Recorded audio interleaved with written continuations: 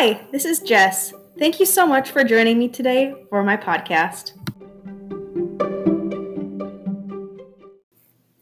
For today's episode, I would like to tell you a little bit about a hobby that I would do during the summers in between my high school years.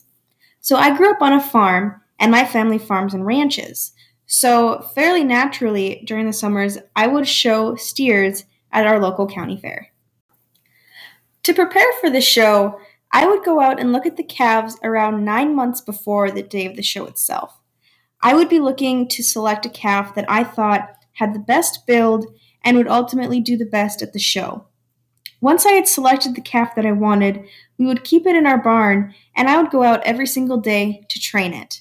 Now, training would comprise of halter training, getting the calf used to human touch, brushing, and loud noises, basically getting it used to anything that you might expect at a county fair. When the day of the show finally came, it was always very chaotic. You would get to the arena very early in the morning so you could give your calf a bath and then start prepping it for the show. Now, it might seem kind of silly, but prep work would involve a lot of hairspray, styling, and trimming the calf so it would look just perfect for the judges.